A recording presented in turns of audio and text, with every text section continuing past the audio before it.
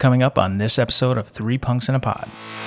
We were so young, we're sitting there and we were like, I smell marijuana, I think, you know?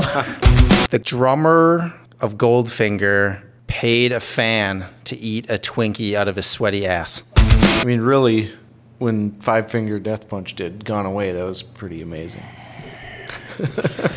If I could start people on fire with my eyes, Yeah, it would be happening exactly. right now.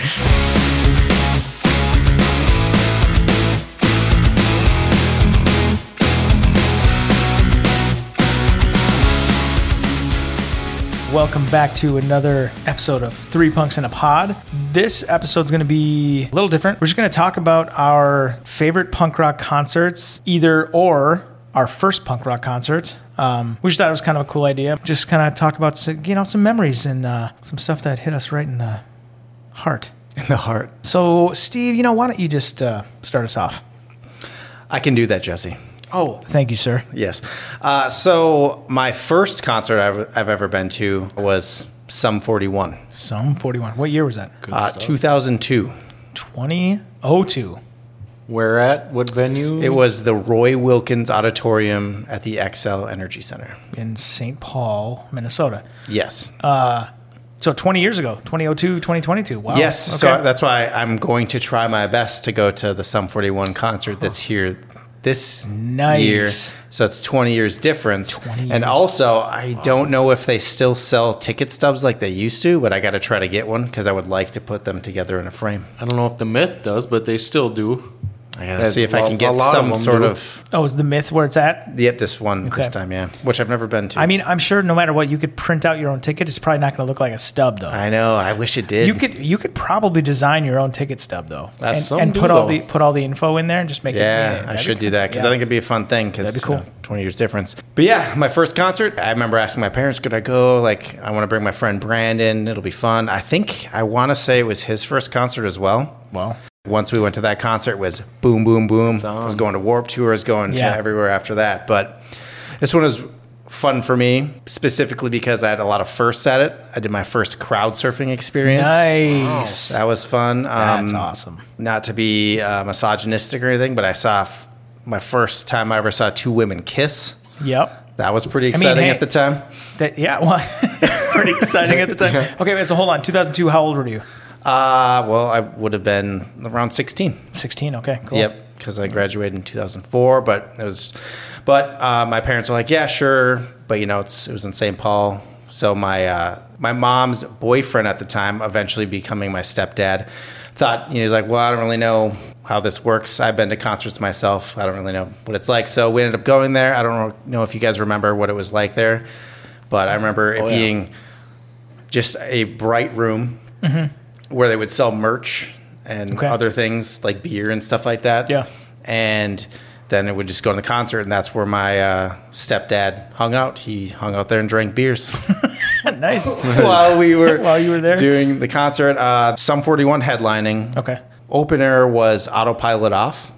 I've Which- never even heard of them. Good band. And Okay. then the middle band was Goldfinger. Wow, Goldfinger. That's awesome. Yeah, another important moment of that experience was the drummer of Goldfinger paid a fan to eat a Twinkie out of his sweaty ass.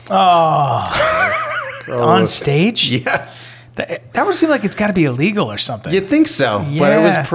it was pretty entertaining Damn. for my 16-year-old self. Well, okay, so think about Goldfinger because I might have been, I was probably 15. It was right before I turned 16, Okay. I think. Well, Goldfinger was around well before Sum 41. Yep. So that probably felt weird for them. Maybe.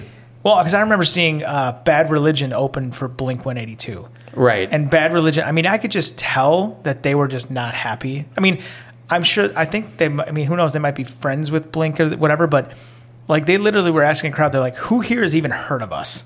Right. Because there were so many young, because it was Yeah, during the Remember MTV that, yeah. Blink-182 thing. But I remember, so I would have, I don't know, maybe Goldfinger was like cool with it because they weren't like, they never got like, they had like the one radio hit. Yeah, there were like 2-hit wonders they had. Whatever, like Here in Your Bedroom.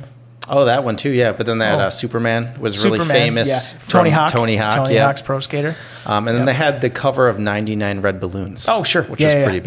Yeah, It's good, but covers I don't like. I don't like when bands get popular. Some people from do, covers. though. I know it's a good song. I just don't like when bands get popular because of covers. Right.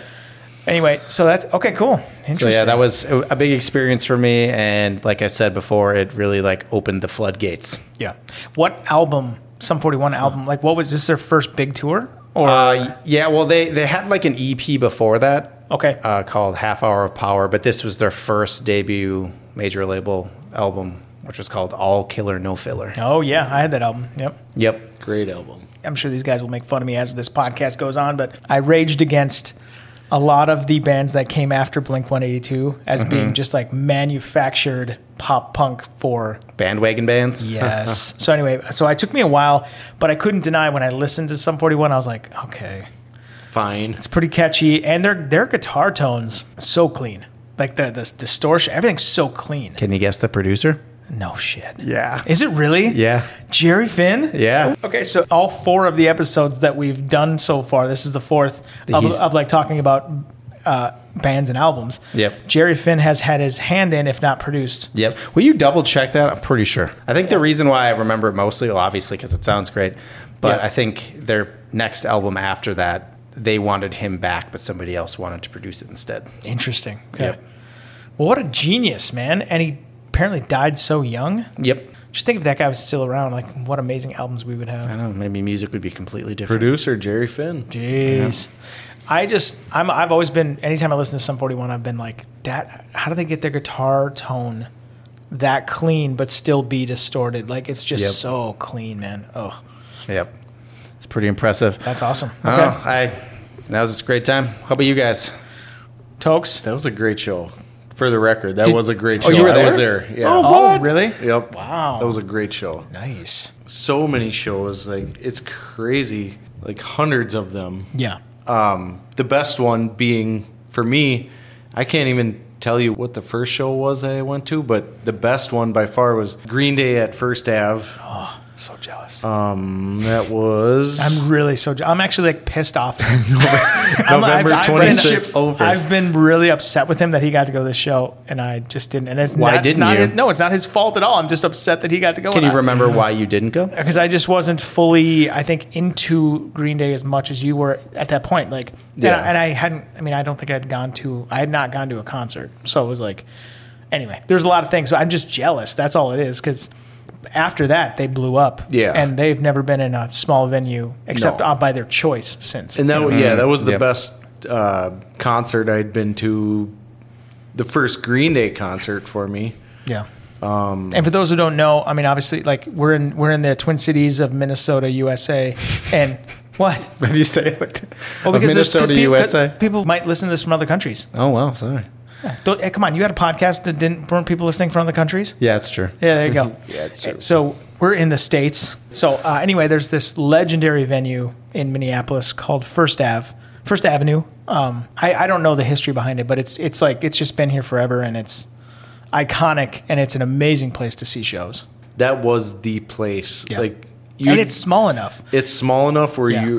there was no bad place. Like, No, you are close. You're close to the action no matter where you are. yeah, it was great. Yeah. And it was just such an awesome place. And then you go see shows there, and then as you're walking out the door, they're handing you free tickets to the next show. So we're getting our tickets for the next. It was like every weekend.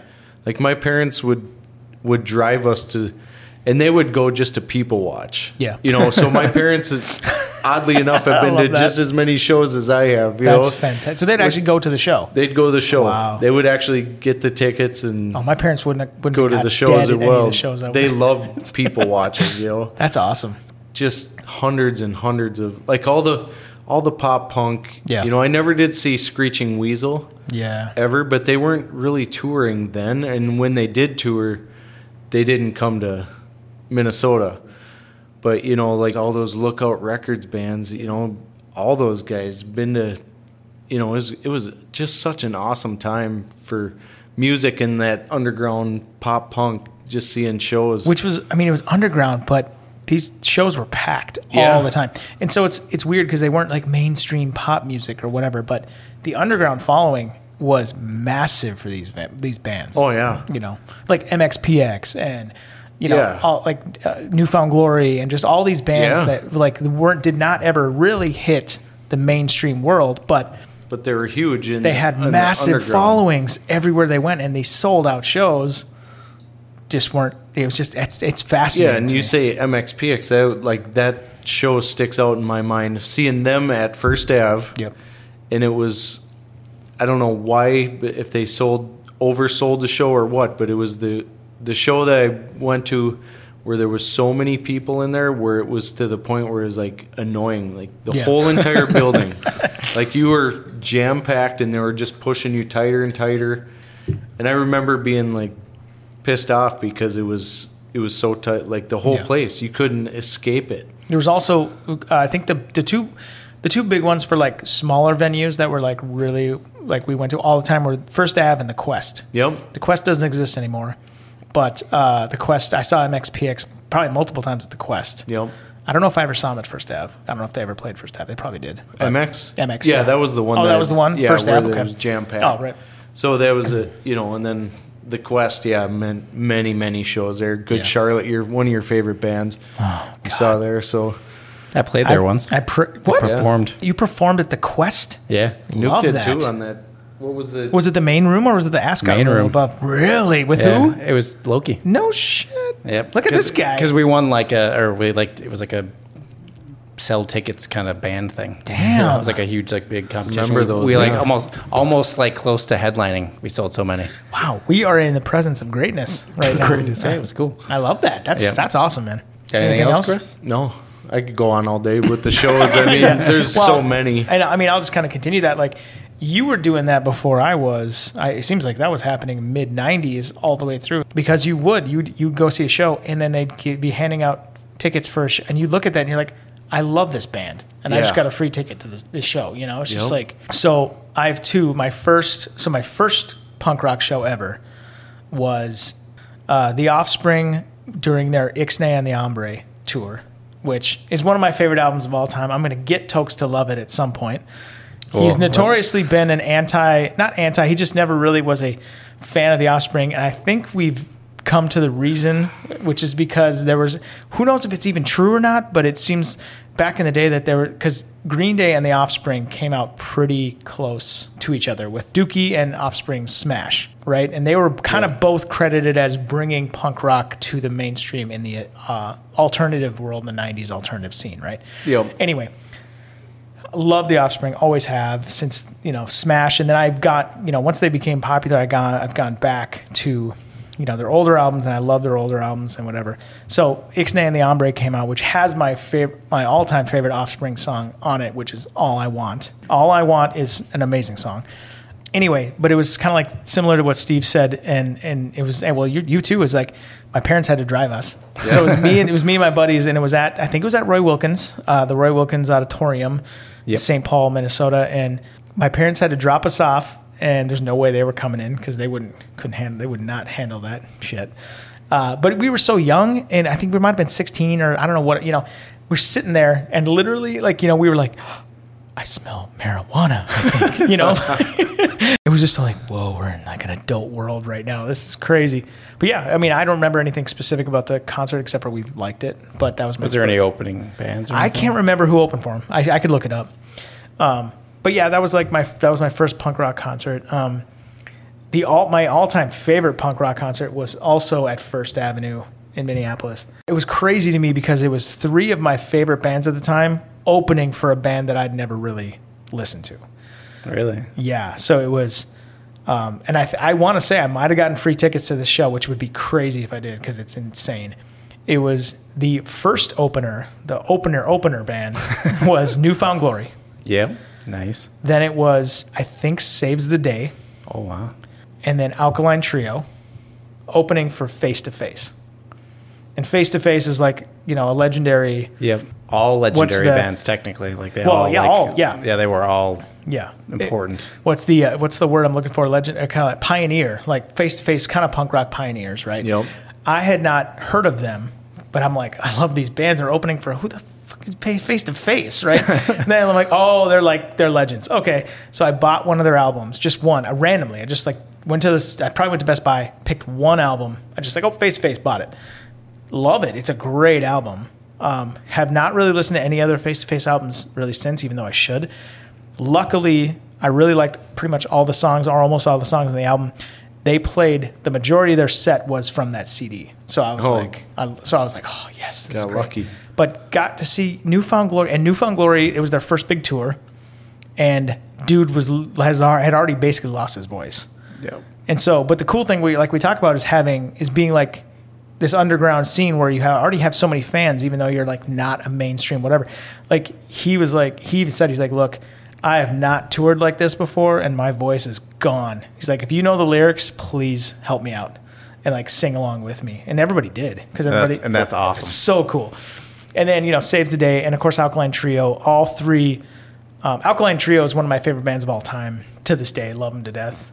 Saves the Day is good. Saves the Day changed quite a bit. They were like pretty pop punk in the beginning. And their newer stuff is like, to me, it's like nowhere near punk rock music. They were very good in the beginning. Yeah, and I'm not saying I don't like it. I'm just kind of like, whoa, you guys. I mean, it's fine. Bands just change and do different things, but I don't consider it punk rock anymore. Newfound Glory has been great. I think their earlier stuff is the best stuff they've done. Yes. Yeah, so that's kind of my thing. But totally, Tokes, like going to shows like at least 4 times a week was just that was like such a great time. That's what I missed those times because so many awesome shows. Quick question about the Offspring. Yeah, you said Ixnay the Hombre. Ixnay and the Hombre, and that was their third album. Fourth album, because would you say they're a little alternative more than pop punk? I'd say here's the deal. I think they got more pop punk as their albums went on. That's what I was wondering. Like Smash, and I think Smash was definitely more in the alternative. Yeah, because that was like Gotta Get Away and stuff. Right? Yeah, and Self Esteem, and but then Ixnay got more into the punk feel, and then everything after that, and then Americana and so on. Yep. And before that, I'd say Ignition was before Smash, and Ignition was probably more in the realm of Smash. I mean, really, when Five Finger Death Punch did Gone Away, that was pretty amazing. If I could start people on fire with my eyes, it would be happening right now. Hot in there. That's a damn depressing song, is what that is, though. Yeah. It is a good tune, though. Yeah, by Offspring. All right, before anything gets out of hand, maybe we should cut this one. All right, so I think that does it. That was just a little glimpse into our concert life. Yes. Yeah, I'm sure we'll do more like weird small ones here or there. Yeah, we kind of figure like every 4th episode might be like a little bonus track, as we say. Track, yeah. A little hidden track. Maybe we'll have a hidden track 15 minutes into this podcast. So hang out for 15 minutes. I'm gonna be there. Maybe what we could do is play a Tim Armstrong clip, and we have to figure out what he's saying. Okay, that's it, and we'll see you in the next episode of 3 Punks in a Pod. Yeah.